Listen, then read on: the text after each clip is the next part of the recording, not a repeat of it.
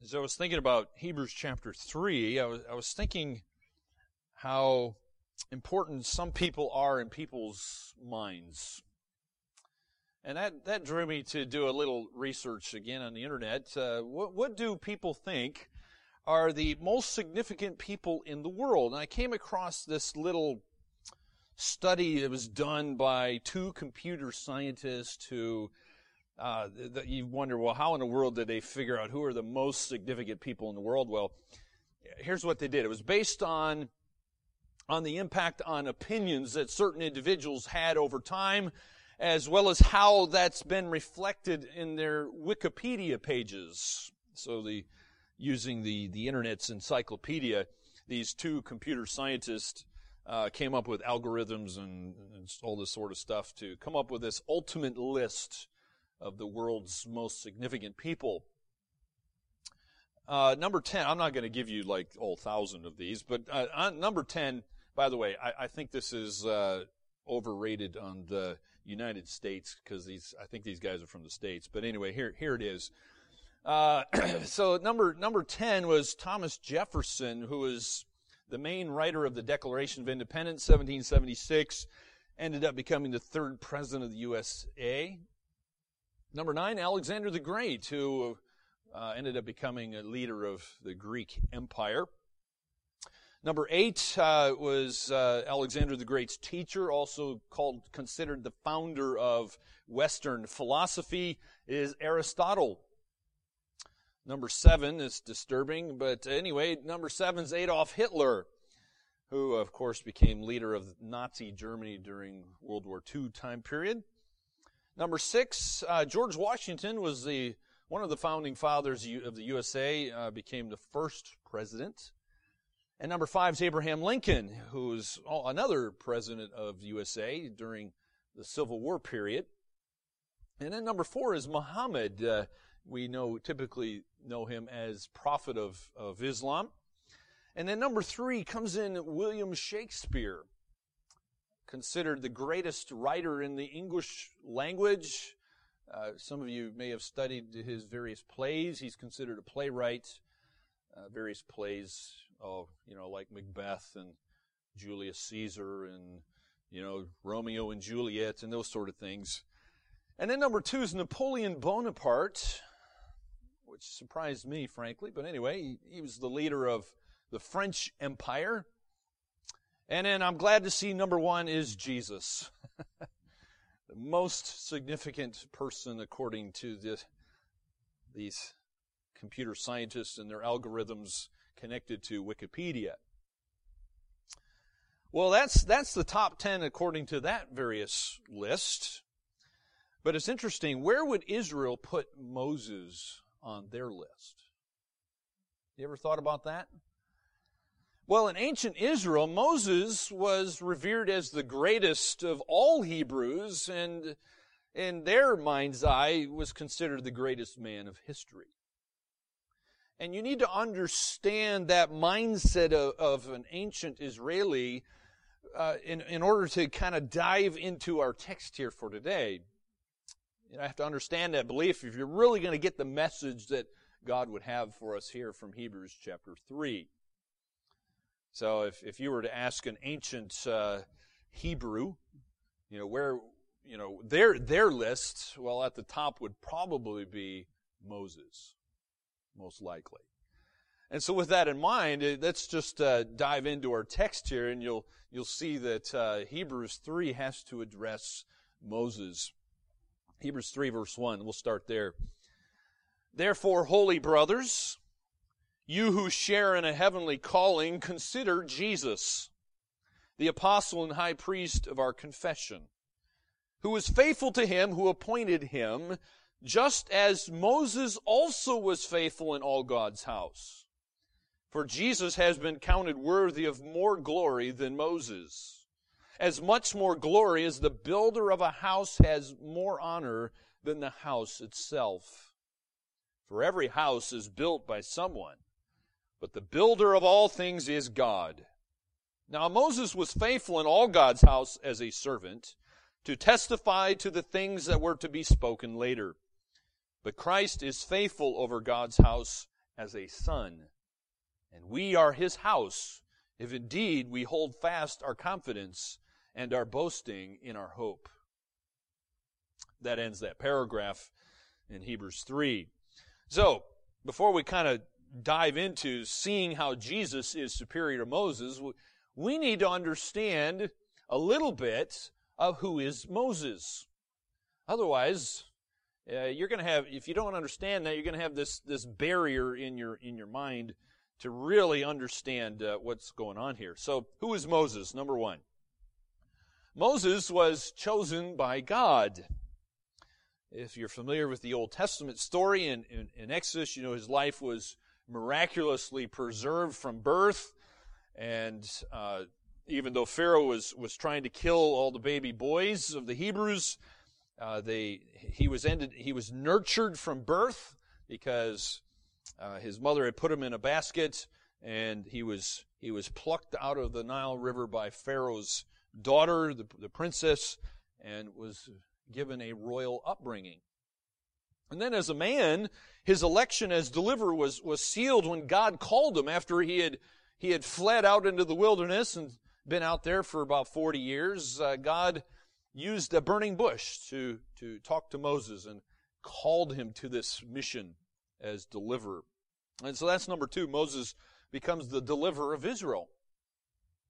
And so God used Moses to display his great power there to the world superpower at that time, which was Egypt.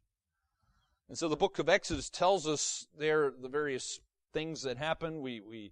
I'll just fly through some of them, okay? We see the Nile River turn to blood. There was plagues of frogs and gnats and flies that swarmed on Egypt. Hail and boils afflicted both man and beast. And then on Passover, the last one, all the firstborn who weren't under the blood perished.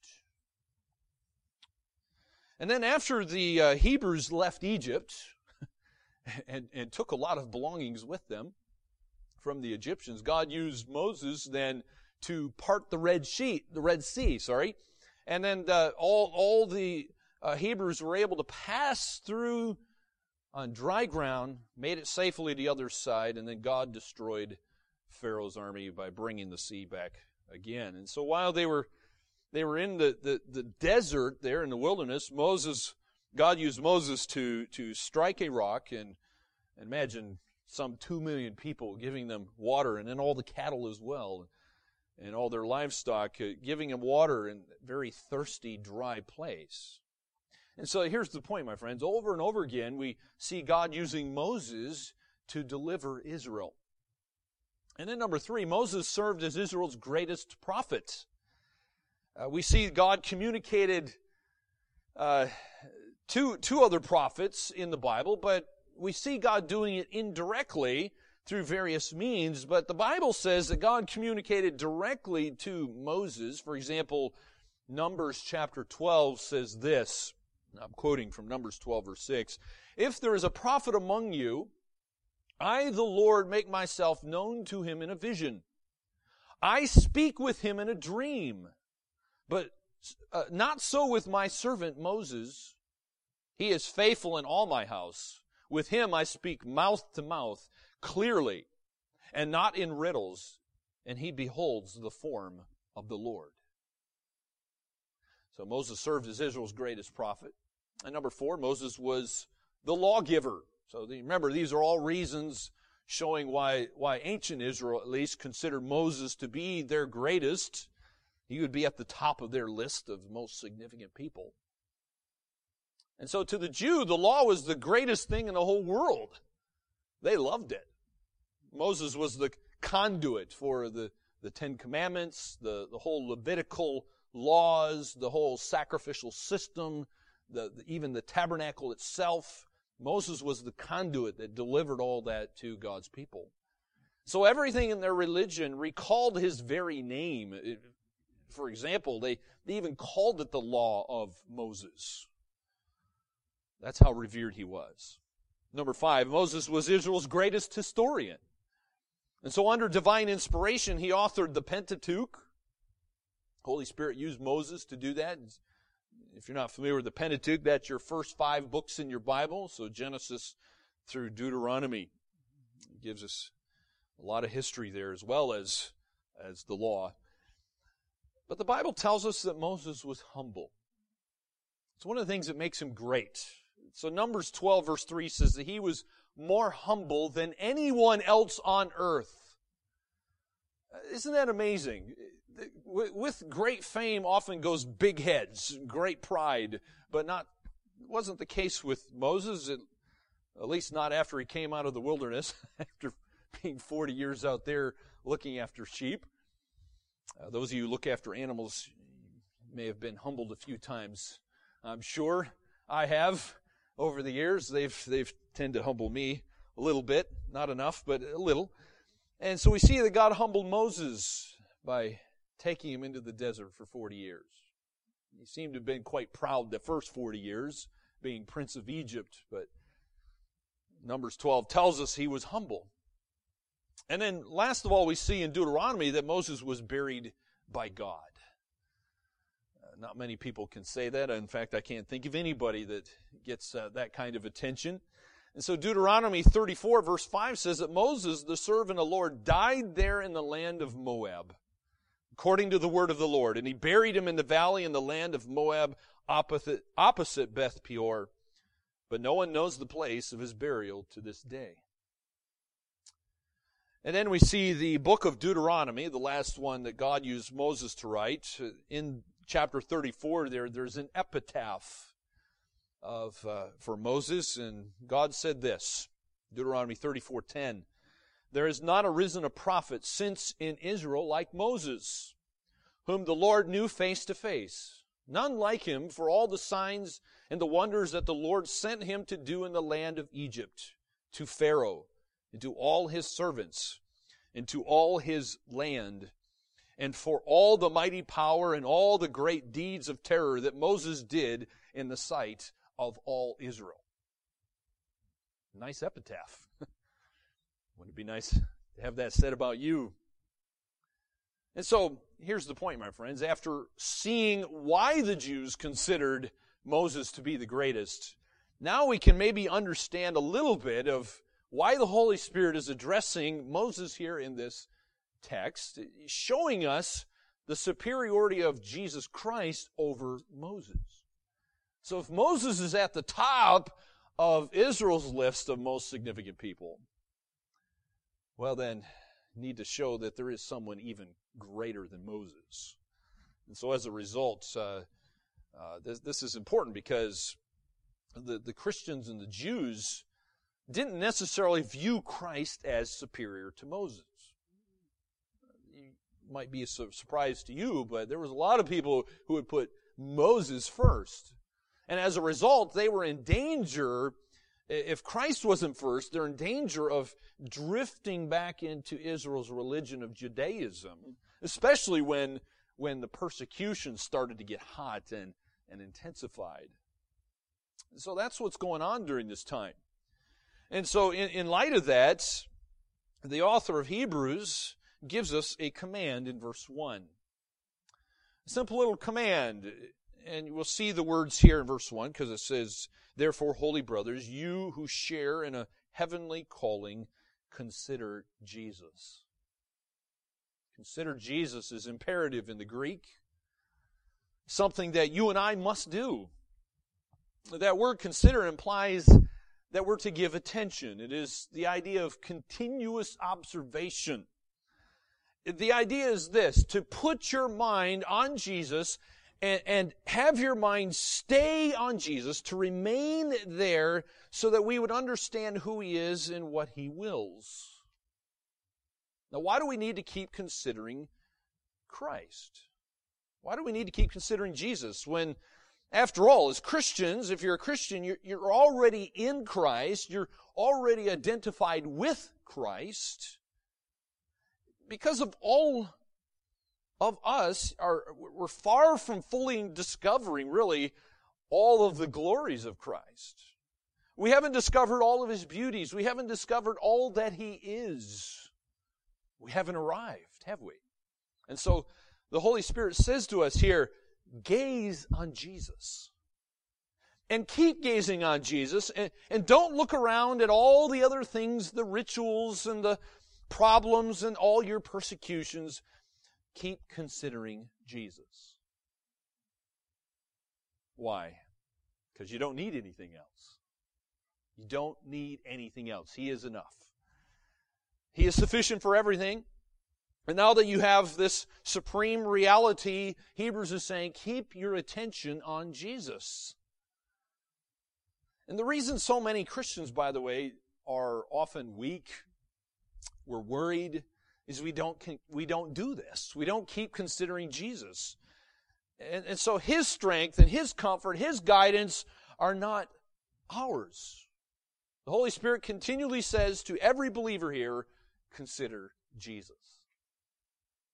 So when life gets rough and problems in your life seem like just no way out, there's no solution, and everything just seems bad. You know, it's the old saying that some people say, if I had no bad luck, I'd have no luck at all, right? If you ever feel that way, well, go to Jesus. If you're disappointed, you're depressed, and depression just seems to become normal, and there's so many temptations that seem impossible for you to resist, Hebrews is saying, put your gaze on Jesus. Keep it there and keep intently gazing at Jesus until He somehow just begins to unfold before your very eyes. You say, oh, that's nice.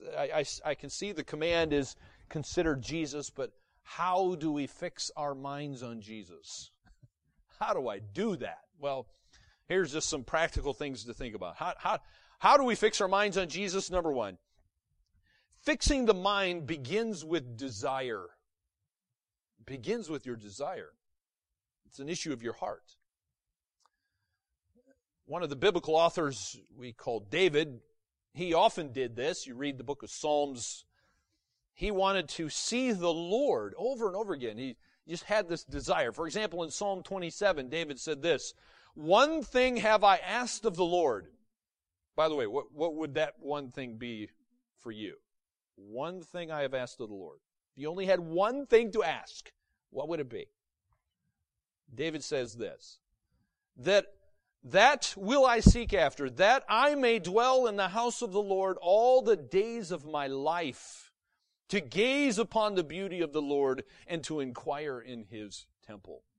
That's Psalm 27, verse 4.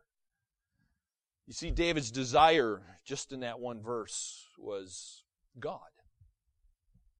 Number two, fixing the mind calls for a concentration.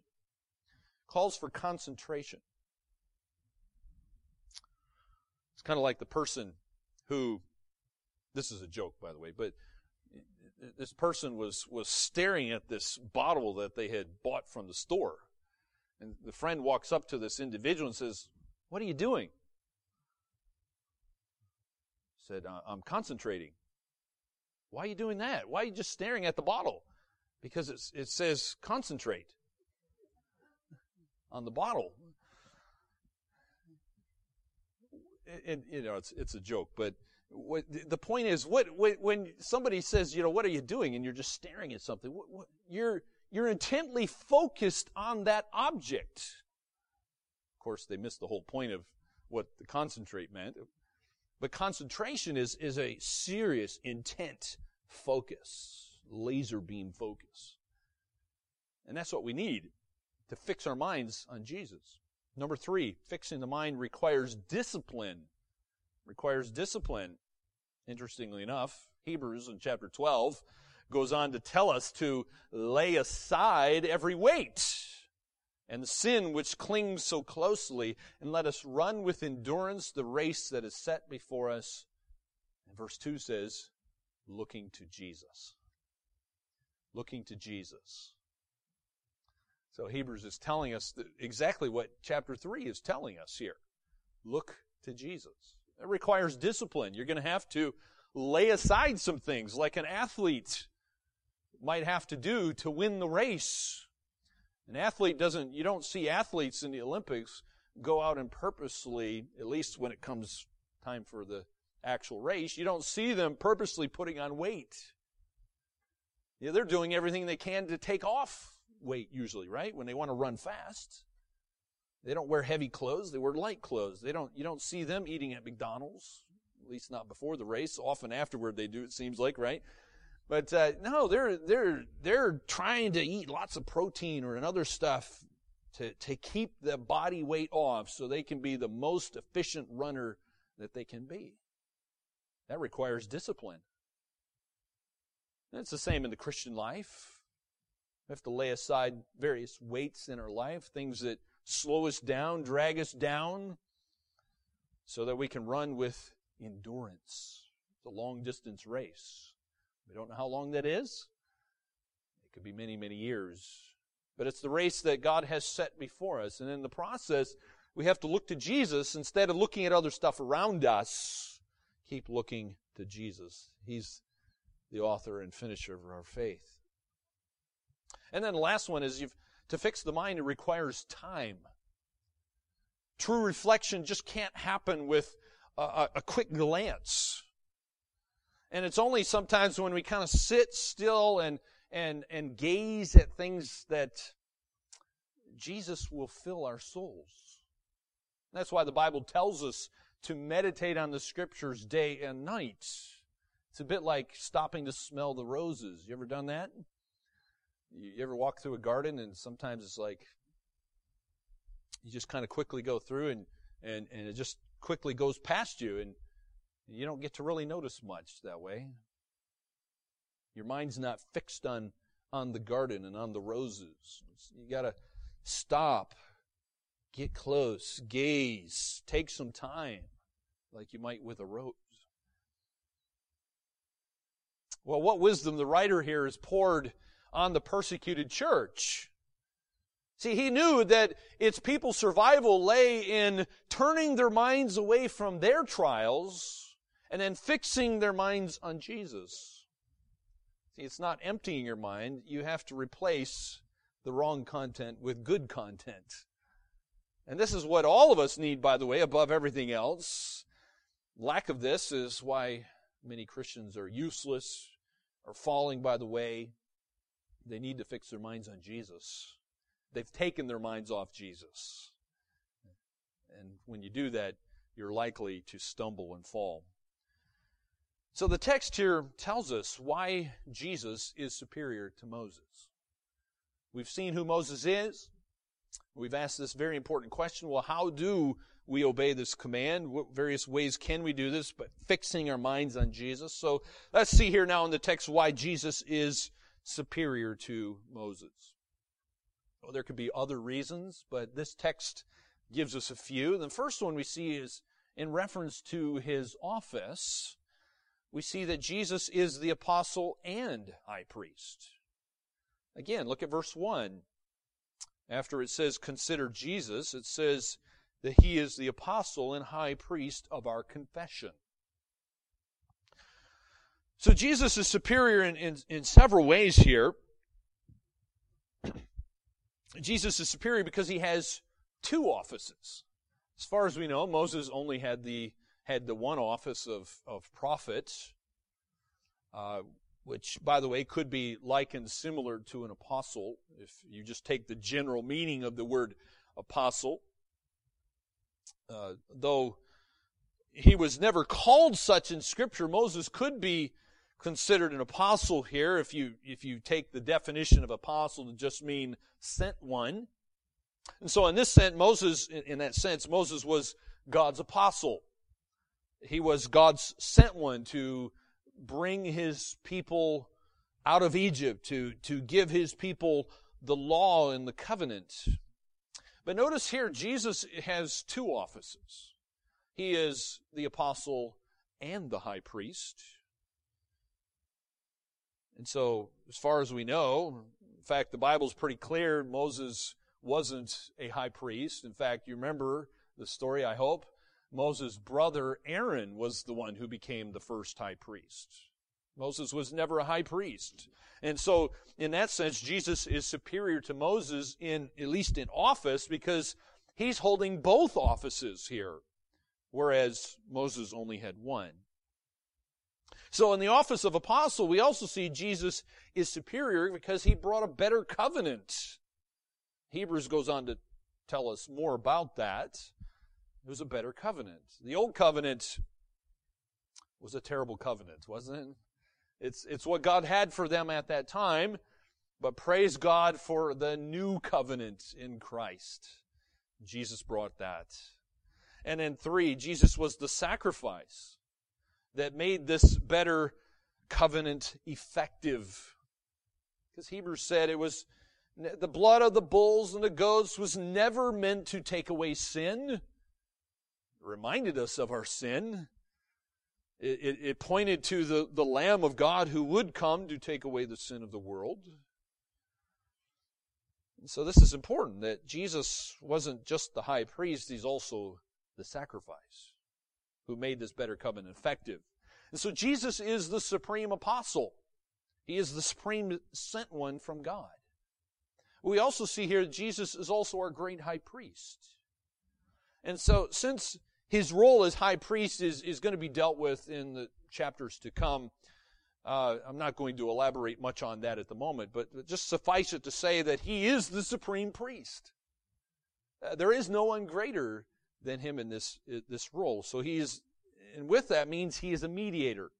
He is the go-between, the between man, between God and man. So Timothy calls him the God-man. And so he's the one who brings man and God together. And nobody else could have done that.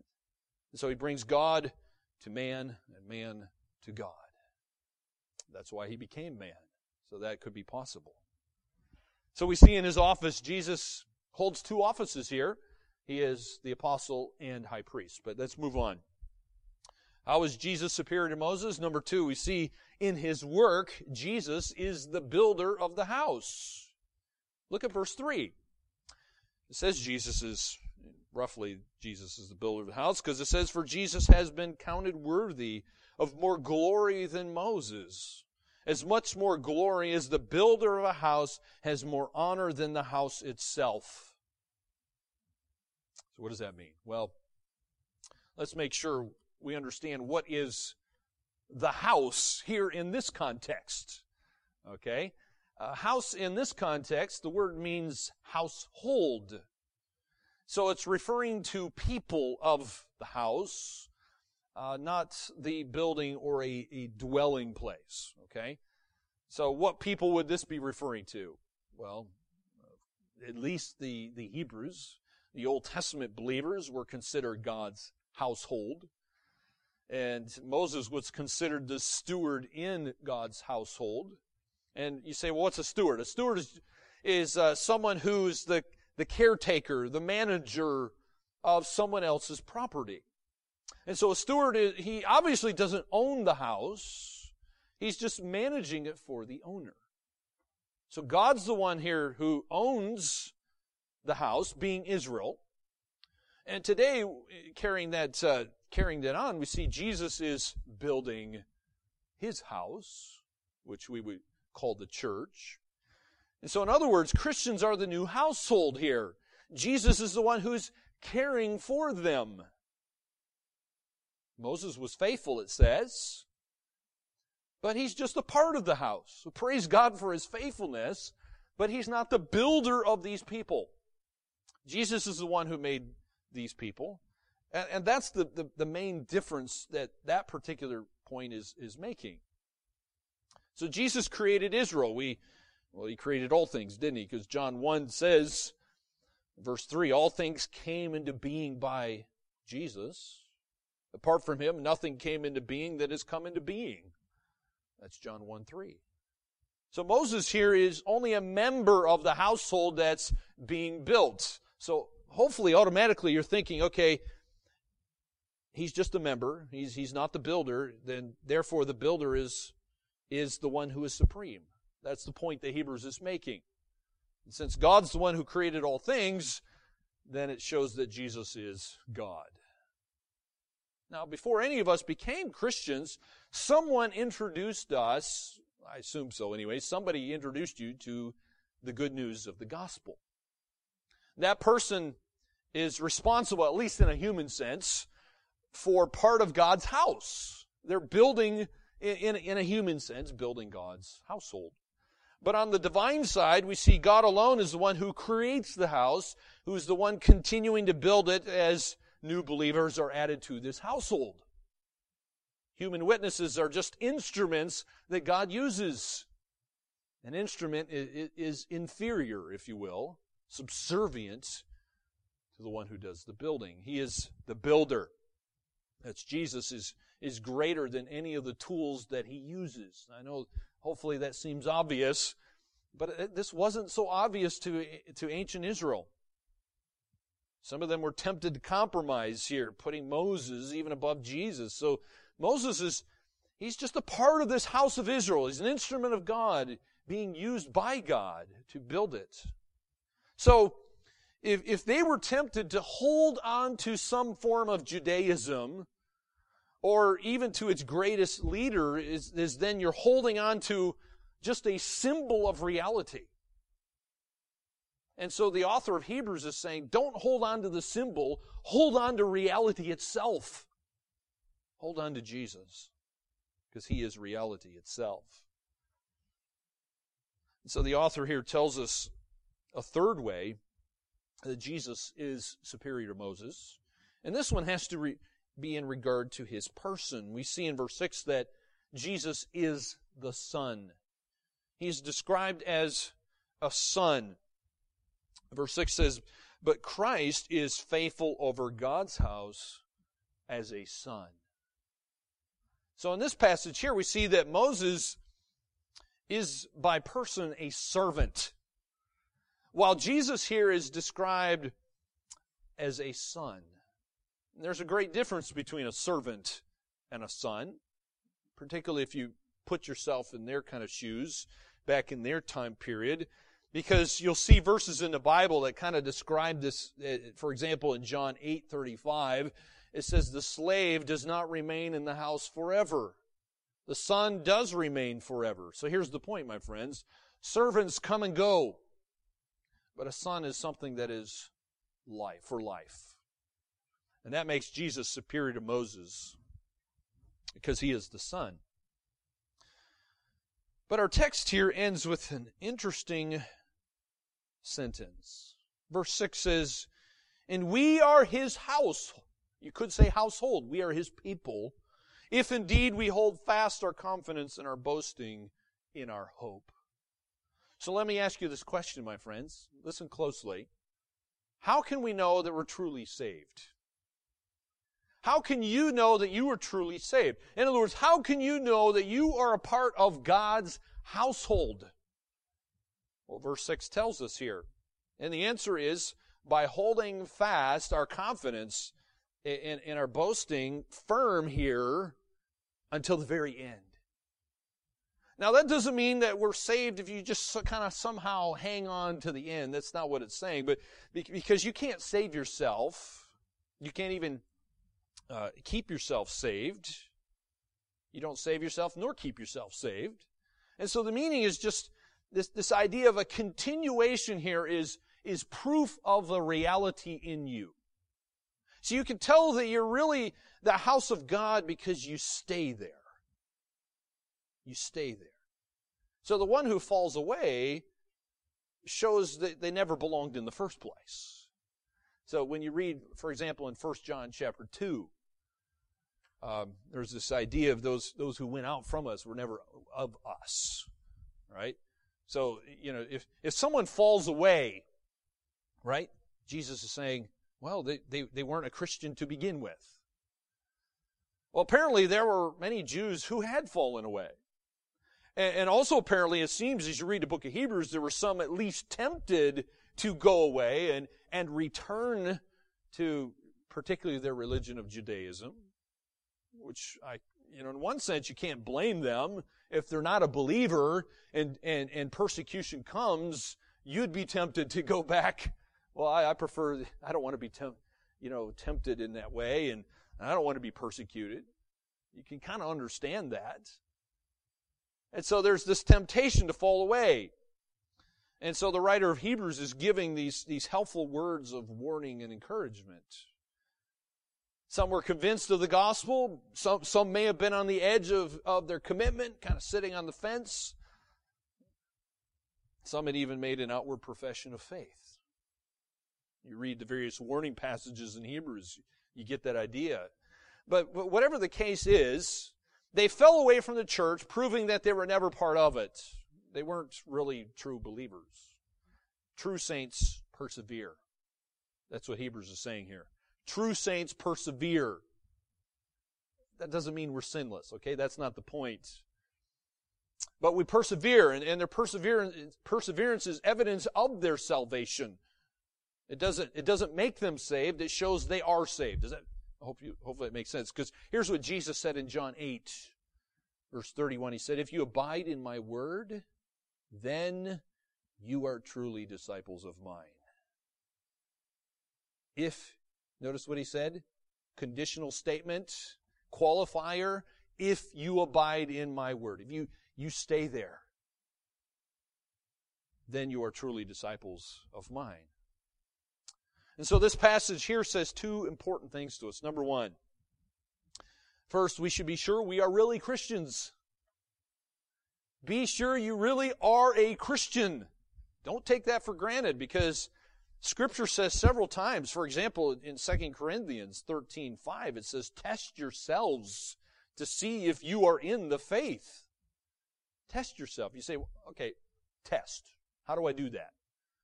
Well, the best way that I could show you is go read 1 John. Read the book of 1 John. There's all kinds of various tests there that John gives. He's a very black and white kind of a guy. He doesn't mess around with words. He's not beating around the bush. And he just says you're either this or you're that. You're in the light or you're in darkness, right? To him, it was pretty clear. So look at those various things, test of who you are there. So test yourself to see if you're in the faith. Examine yourselves. Second of all, then when we know that we are in Christ, don't forget the command here. Consider Jesus. In other words, keep your eyes on Jesus. Why? Because the book of Hebrews is saying that Jesus is superior. Right? Whatever you're tempted to place above Jesus, you may not do that in word, but remember, sometimes we do that in various practical ways of how we live our lives. Even what we think about shows who is really superior. And so when you know you're in Christ, keep your eyes on Him, because He is superior. He is the one that we need, and we are complete in Him. So, may God be gracious to us, cause us to really believe this truth that Jesus is superior. Let's pray. Heavenly Father, thank you for showing us this precious truth that Jesus is superior. We're thankful that He fulfills all these offices as apostle, the sent one, as well as our great high priest. We're thankful that He is the Son. We're thankful, there's so much more we could add to this, but we're thankful for the simplicity and the helpfulness of this very passage. Cause us, we pray, to obey this command. We cannot do this in our own strength. We need your enabling. It would cause us to consider Jesus, to have our minds firmly and consistently fixed on Jesus. So may we just take into consideration the various things that Scripture tells us to do to be able to do that. So we're thankful that we can confess these great truths because of your work in us. So we ask that you would continue to do a great work in us until that final day. We know you will. So conform us in the image of Christ. May these glorious truths have an effect on who we are and what we do, that we would be doers of the word and not just hearers only. In Jesus' name we pray. Amen.